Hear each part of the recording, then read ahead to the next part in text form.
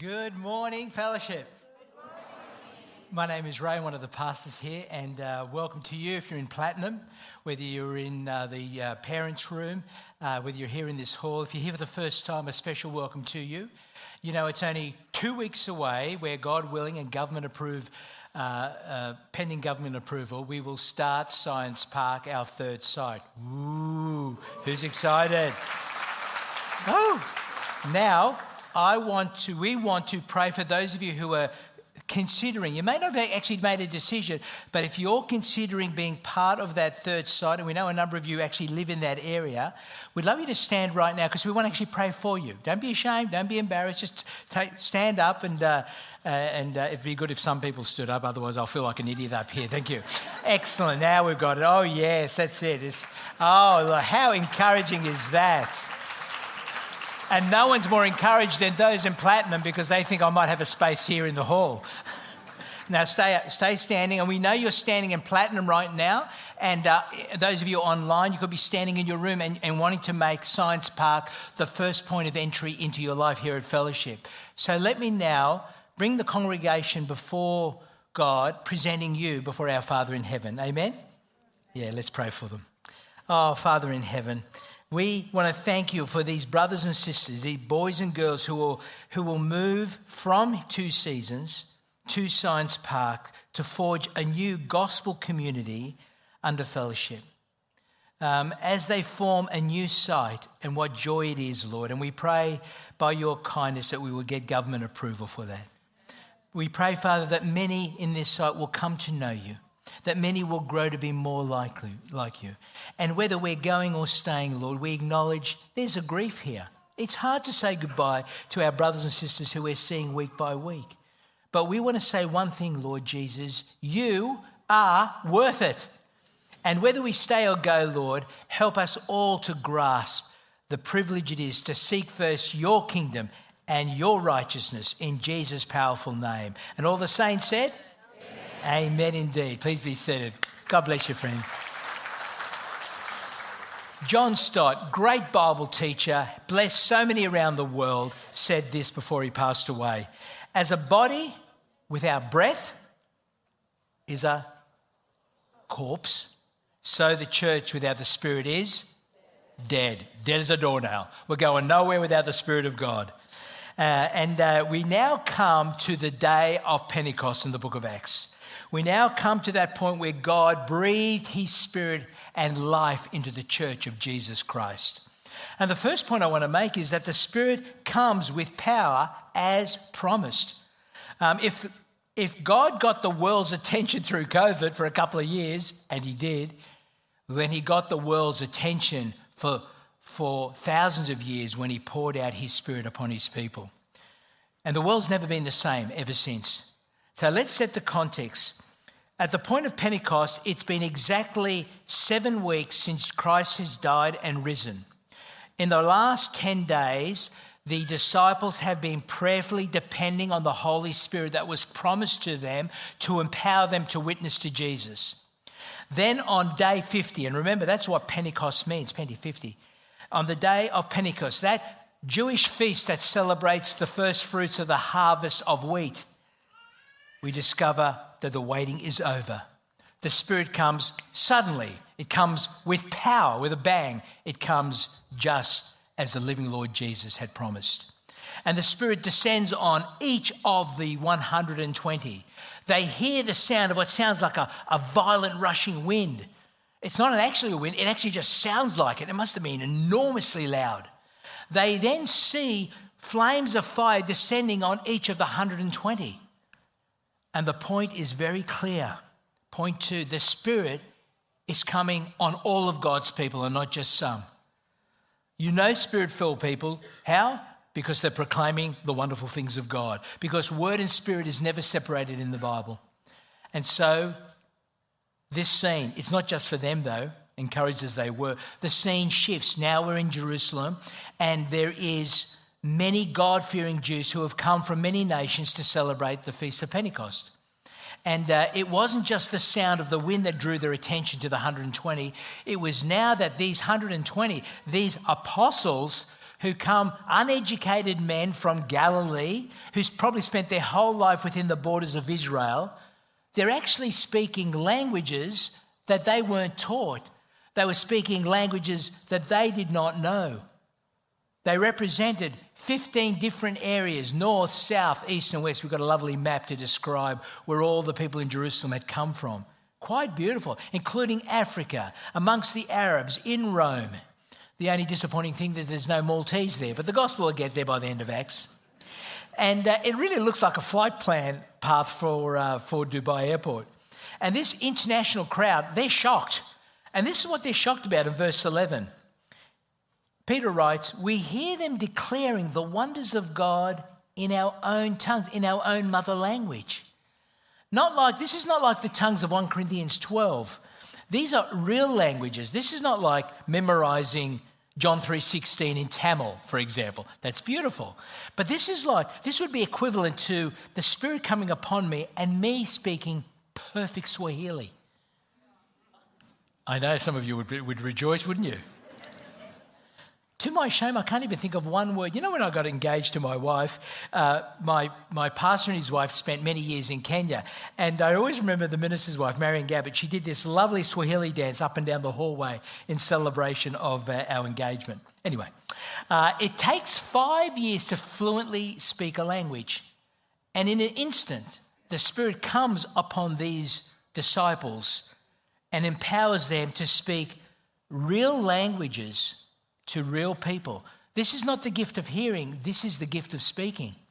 And it's the reverse of the Tower of Babel. Remember when we did in Genesis 11, how in the Tower of Babel, God's people sought to storm the throne room of God and defy him, and God brought the judgment of languages, and so there was confusion, and then he scatters them? Well, here in Pentecost, it's God's Spirit who comes down, and he gathers them together in the name of Christ, and they're praising God. The complete opposite to what the Tower of Babel was about. And the two reactions are so different. You get kind of what I call curious but positive, like in verse 12. Amazed and perplexed, they ask one another, what does this mean? Good question.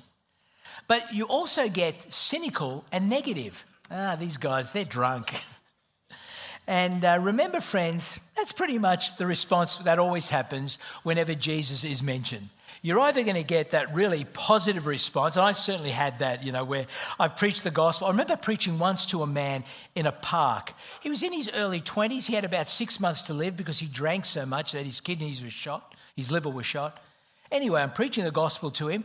Bang, on the spot, at 11 o'clock in the morning, he accepts Christ. I have absolutely no faith that his faith was real. But anyway, but God proved me wrong, because those 6 cans of beer that he had in his hands, he dropped them in the garbage bin and he never drank again. But I've also shared the gospel with people and they've looked at me and said, you're an idiot. The reality is, friends, we're always going to get one of two reactions. Jesus says you're either for me or you're against me. But what we mustn't do is determine for ourselves what the answer is going to be before we share the good news with them. Well, every miracle must be explained. And so Peter, now full of the Holy Spirit, begins to explain this miracle of Pentecost by bearing witness to the risen Lord Jesus. But the first thing Peter does is kind of interesting to me, because the first thing he says is, guys, we're not drunk. It's only 9 o'clock in the morning. The bars aren't open. And you can see what he's doing. He's kind of giving a common sense answer. I remember when I came to faith and I couldn't with a clear conscience remain Roman Catholic, which was the faith of my culture, Maltese. And growing up, if you weren't kind of Catholic as a Maltese person, you were deemed you're either Catholic or a cult, and there was nothing in between. And I said, Mum, I haven't joined a cult. It was just an Anglican church that I was going to. I said, the Queen of England is head of the Anglican Church. I don't think she's the head of a cult. Now, what kind of an answer is that? That's a common sense answer. And my mother said, yeah, you're probably right.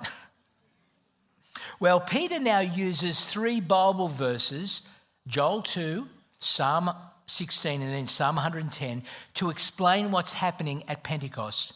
And the first thing he does is that the Spirit-empowered scriptures will now interpret Pentecost. He lets the word interpret the experience. He goes to Joel chapter 2. It was written 700 plus years before this event. And Acts chapter 2, verse 16, which happens to be quoting Joel chapter 2, says this: "No, this was what was spoken by the prophet Joel. In the last days, God says, I will pour out my spirit on," and there's the big point, "your sons and your daughters will prophesy, your young men will see visions, your old men will dream dreams. Even on my servant, both men and women, I will pour out my spirit in those days, and they will prophesy." Let's be clear, that phrase, the last days, it isn't the last 3 weeks before Jesus turns up. We're in the last days. It's that period between the first and second coming of Jesus. We've been in the last days for 2,000 years. Why are we in the last days? Because Christ has come and the Spirit has been poured out. Okay. Now that the Spirit has come, we're in the last days. The big point here is God's Spirit will descend now and indwell all of God's people. Bang. That's the big shift. From every nation, not just Jews. Men and women, boys and girls, young and old, slave and free. Wow, so inclusive. You see the big arms of God wrapping himself around everyone who loves his son. I love what Galatians 3:28 says.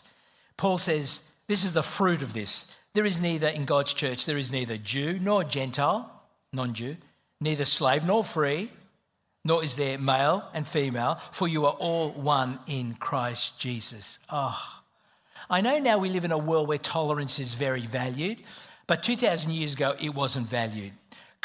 No culture was inclusive except Christians.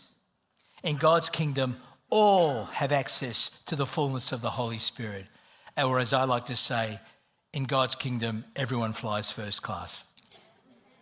I remember I was on a flight, and one of our sisters who works in cabin crew, she was working with first class, and she noticed my name on the manifest. Of course, I was back in economy. So she sent me 5 beautiful chocolates. Oh, they were so good. First class chocolates. They are better than the second economy. I mean, I had a foretaste of what could be. In fact, every time I check in, I always say, is there any chance of being upgraded to first class? And the answer is always the same. I'm sorry, sir, we can't do that. But not so in the kingdom of God. You put your faith in Jesus, you call on the name of the Lord, you're in. And every spiritual blessing is yours to enjoy. Amen. What a great God we worship. Amen. I love the inclusiveness. Inside the church, there's no us and them. There's just us. We're all in it. Beautiful. And all of us got upgraded to the Holy Spirit. And for who? Verse 21, everyone who calls on the name of the Lord will be saved. It's for everyone who calls on the name of the Lord. Now the question is, which Lord are we talking about? Because you can't get the Spirit right unless you get Jesus right. Okay? You can't bypass Jesus to get to the Spirit. Forget that. You can't. Making sense of the Spirit requires making sense of Jesus. That's why for the rest of this chapter, Peter, who's filled with the Holy Spirit, takes everyone back to Jesus, the good news. He gets them to reassess their understanding of the Jesus who poured out the Spirit. And he says 5 things about Jesus. And he's really sharing what we call the gospel. Number 1, and he's quoting Psalm 16 here. Number 1, God verifies Jesus with miracles. God has stamped his authority on Jesus, declaring him to be the Son of God with signs and wonders. And he didn't have to prove the signs and wonders. He'd already done it. They saw it. 2, God has planned, this is the shock, God had planned Jesus' death. Look at verse 23 with me. This man, that is, this man Jesus, was handed over to you by God's deliberate plan and foreknowledge. Wow. And you, with the help of wicked men, put him to death by nailing him to the cross. So, see what he's doing here? He's explaining the fact that the cross was both God's plan from before time and your sin. Now, in one sense, I say your sin, I'm talking about their sin who crucified him, but there's a sense where every one of our sins, it wasn't the nails that kept Jesus on the cross. It was our sins and his love. Our sins nailed Jesus to the cross. But here he's specifically focusing on their guilt. They might have meant it for evil, he says. He says, you might have meant it for evil, but God, he meant it for good. So, signs and wonders, God's plan that Jesus would die. Thirdly, God raised Jesus to life again. Now remember this, the only leader of any world religion that claims to be alive is Jesus. Verse 24, God raised him from the dead, freeing him from the agony of death, because it was impossible for death to keep its hold on him. It's like death has got Jesus on a mat, you know, like in sort of UFC kind of thing, and Jesus just breaks free from the power of Satan and the power of death. Oh no, friends, we have a living hope. Why? Because we've got a living Lord who has made us alive. Death has no power over Jesus, and it has no power over you. And then by quoting Psalm 16, what he's doing is, Peter is saying, God raised Jesus from the dead. King David had predicted it 1,000 years ago in Psalm 16, and we apostles have eyewitnessed the appearances of the resurrected Lord. But it doesn't stop there. God also exalted Jesus to the right hand of the Father. So Jesus is not only alive, that's good, death has been defeated, I know, but he's ruling. In fact, the whole of the book of Acts is about the ruling reign of Jesus Christ through the powerful witness of the apostles, bringing people to himself. We're all going to have to stand before this Jesus, who is not only alive but ruling, is going to return on the last day. We're all going to stand before him. And you know what? If you call on the name of the Lord Jesus and you do that today, he is not going to be ashamed of you. So don't be ashamed of him. He is not going to be ashamed of you to call you his brother and sister, but don't be ashamed of him now. And then lastly, now as the exalted right hand, now lifted and exalted to the right hand of the Father, God gives the Spirit to Jesus, who then gives the Spirit to the church. Verse 33, exalted to the right hand of God, he, Jesus, has received from the Father the promised Holy Spirit. There's the Trinity. And has poured out what you now see and hear on this day of Pentecost. The connection's made. So the one behind all of Pentecost and the pouring out of the Spirit, a little bit of Mission Impossible. That's perfect timing. Now, you think I set these things up. I leave it to the Lord to providentially give me the right phone rings. Right, so the Spirit has come down, giving gifts of real languages where people are proclaiming God. People are in awe and saying, you know how this has happened?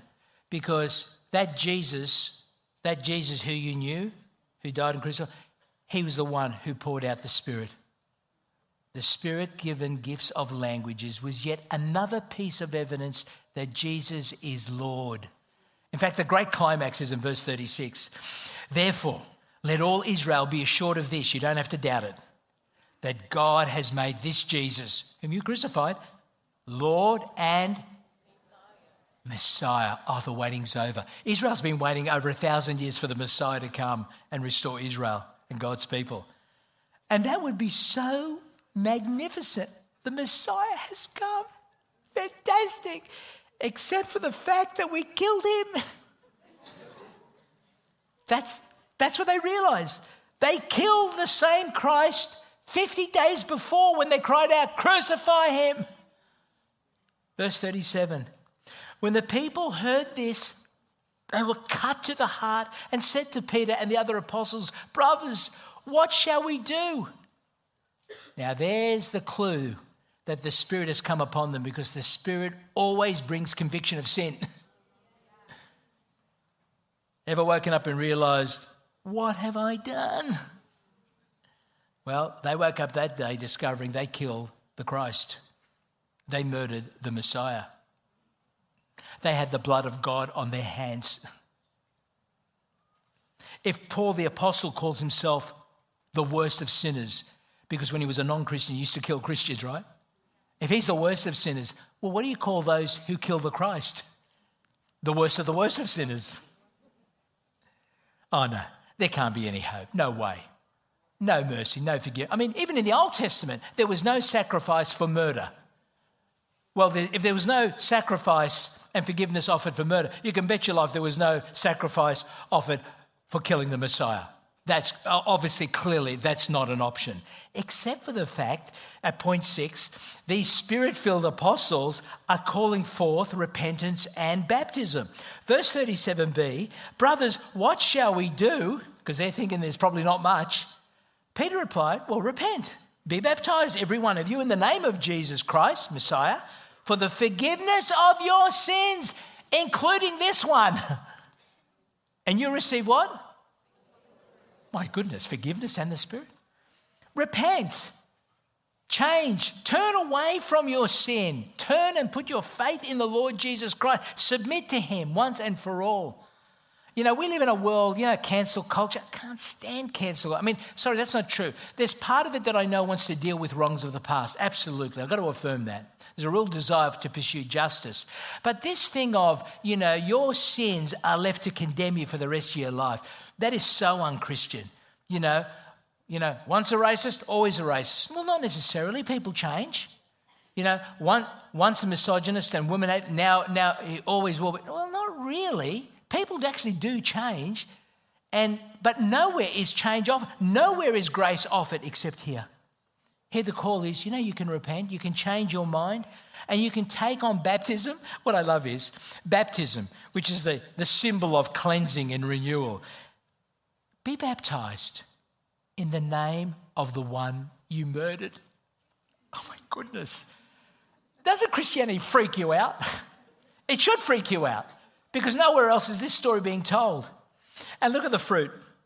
The Spirit-filled apostles offer forgiveness and the Spirit. Okay. The worst of sinners, the worst of the worst of sinners, right? The Messiah murderers. Forgiven. Offered forgiveness by God through his God-appointed apostolic witnesses. And if they can be forgiven, do you not think you could be forgiven as well? Of course you can. And if the worst of sins, and this is the worst of sins, murdering the Messiah, if they could be forgiven and cleansed, do you not think your sins could be forgiven and cleansed? Of course you can. So take hold of this rope of salvation. We say this, but deep down we think, but there's some people they can't be forgiven. No, they've gone too far. One of those people I think would be someone like a David Wood. On the screen you're going to hear about a sociopath who did some very bad things. Let's see what God did with him. Please turn to the screen. Sociopaths don't form normal emotional attachments to other people. They lack empathy. When they see a person suffering, they don't feel bad over it. I was in high school biology when evolutionary theory was really laid out for us. Species develop new characteristics, new traits, and then those can actually eventually take over. And so I concluded that maybe I had reached a higher stage of humanity where I wasn't held back by emotions the way other people were. And so I came to regard all these little rules that people tell you to follow as kind of brainwashing me. Breaking into places and, breaking into the school or stealing things. I felt like I was stripping away these layers of rules that people had been imposing on me my entire life, and it was an amazing feeling. And if I really wanted to sort of be free of everything I've been brainwashed into thinking about right and wrong, and I decided to kill my dad. And I decided to do it in a brutal fashion, not a gunshot or anything. I was going to do it with a hammer. When I walked up to my dad, I had a hammer in my hand, and I hit him in the head 7 or 8 times with a ball beam hammer until I thought he was dead, and I just left. One of his friends, Jim, found him covered in blood, took him to a hospital, and so I went and told my mom, hey, I may have done this because I think I'm being told on at that moment. Instead of taking me to the police or anything, she took me to a psychiatric hospital. They made a report based on the time that I was there, and it said antisocial personality disorder. Eventually, Virginia had them remove me from the psychiatric hospital and take me to jail.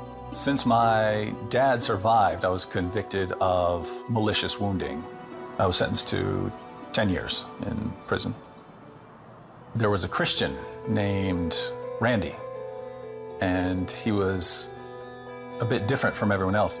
And one day he was reading his Bible, and I walked up to him and I said, "Hey, you know why you're reading your Bible? You're reading your Bible because you're born in the United States. If you've been born in China, you'd be a Buddhist. If you've been born in India, you'd be a Hindu. If you've been born in Saudi Arabia, you'd be a Muslim, because people like you believe whatever you're taught to believe." He started arguing with me and started tearing me to pieces. And that was very different from other Christians that I'd argued with in the past.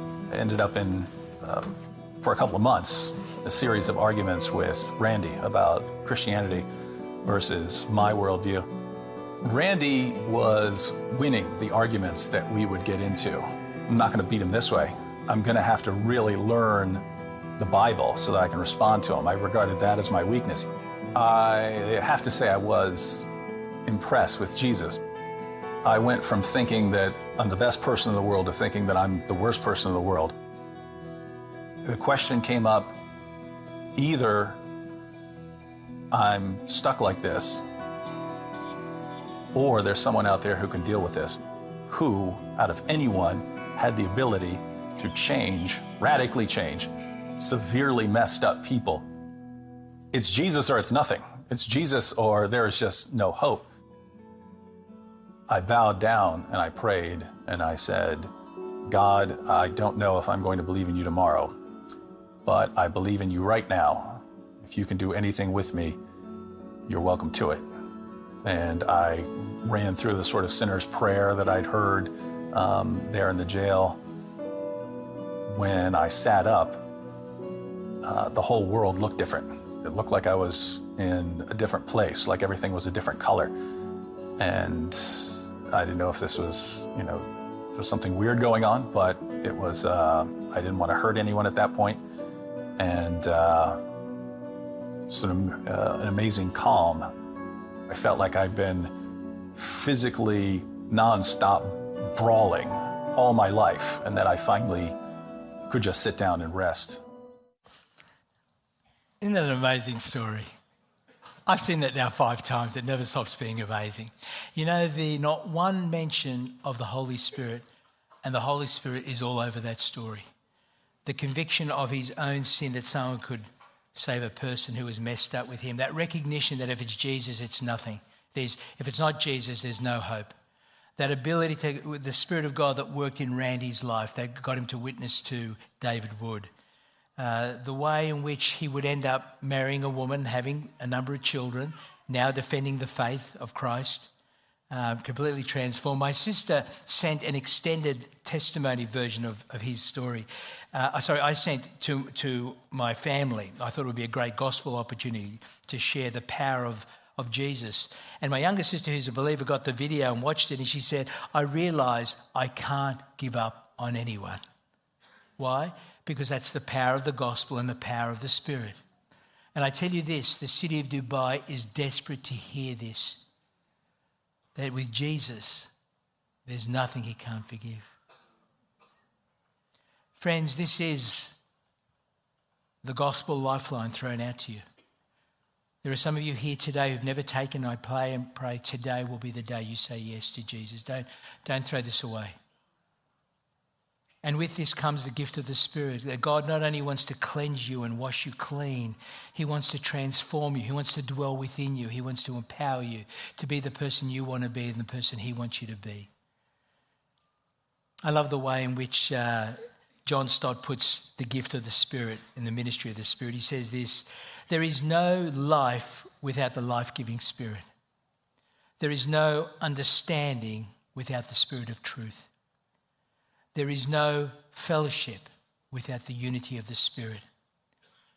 There is no Christ-like character apart from his fruit of the Spirit. And there is no witness without the power of the Spirit." And this promise of forgiveness in Jesus' name and the gift of the Spirit is given for them and for us. Look at verse 39. The promise is for you and your children and all who are far off, all whom the Lord our God will call. The promise is for their children and our children. So today I want to say I thank God for every parent here and every grandparent and uncle and auntie who plays a part ministering to their children of their families. I want to thank God for the nannies who have such a special relationship with the children that they care for. I want to thank God for the school teachers here.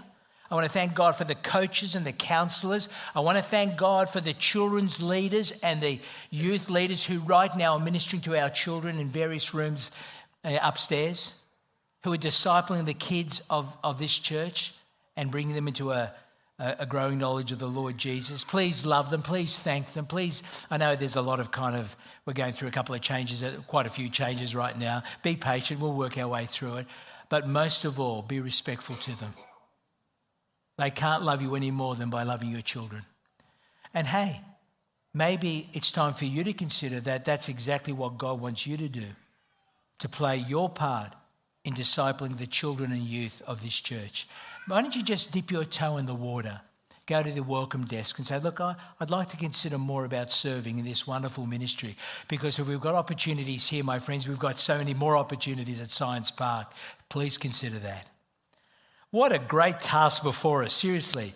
There have been 80 generations between Christ and now of humanity. 80 generations, each generation, say 25 years. And friends, we are responsible for this generation. Here in Dubai, those who fear him and those who hate him, those who are far off and those who are near. And you need to understand that there is no one so good that they don't need Jesus. And you need to understand that no one is so bad that they can't receive Jesus.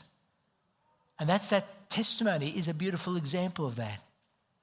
And on the day of Pentecost, not 300, but 3,000 were baptized. They believed in the I thought the 100 we baptized on Easter Sunday morning was fantastic. 3,000. And here is Peter. 50 days before, there he was, a scared, timid little lamb who denied Jesus once, twice, 3 times. Now, filled with the Spirit of God, he was a bold lion, declaring in the very face of those who cried out, "Crucify Jesus," he is now pointing out their sin and pointing out the Saviour who can forgive them. He went from scared lamb to bold lion. Isn't that what you would like? See, what could change a man like that? I tell you what changed him. It was 3 things. The power of forgiveness, the power of the resurrection, and the power of the Spirit. The same power that resides within you if you're a follower of Jesus. Who here doesn't want to become a bold lion of Jesus? At the end of the service, Pastor Tim's going to lead us in a prayer where he's going to ask God to refresh us that we may be emboldened to be bold lions for Christ. But before I go, I want to invite those of you who realise, hey, I'm jammed up, man. There is stuff I've done I didn't think I could be forgiven. And today I've heard for the first time that with Jesus, there's nothing he can't forgive. And I want that. I need that. Because it's either Jesus or nothing. Who wants Jesus? You want Jesus? Why don't we bow our heads just to focus our thoughts? And for those of you who want to take the hand of Jesus today, to turn away from your sin, to put your trust in him and sit under the lordship of Christ, why don't you put up your hand right now? Just to make a bold declaration. Today, Jesus, I want what you're offering. Don't be afraid. That's it. Just put up your hand. Nice and straight. Because I don't want to be ashamed of Jesus, because he doesn't want to be ashamed of me. And I want complete forgiveness. I want the gift of the Spirit. Good. Then let's go to prayer. Father in heaven, today we say to you, we have sinned against you. You made us in your image, but we fell short of that image in rebellion against you. We know, Lord, that we owed a debt we couldn't pay. And you, Lord Jesus, on the cross, you paid the debt that you didn't owe, but we did. And you paid that debt once and for all. And so today, Lord, those of us who have not yet crossed the line but want to cross the line and take the hand of Jesus, we now step forward. We now reach out with our hand, so to speak, and take hold of this offer of forgiveness. We confess you to be the Lord and Saviour of the world. We confess you to be the one who is risen from the dead. And we bow before you in a life of submission. And we pray this in Jesus' powerful name. And all the saints said, Amen indeed. Brothers and sisters, if you said that prayer for the first time and gave your life to Christ, know that the angels in heaven are rejoicing, that you can know now what God is going to say on the last day. He's going to say of you what he says of the Messiah murderers, not guilty. And for that, we praise our God. So let's do that in our next song.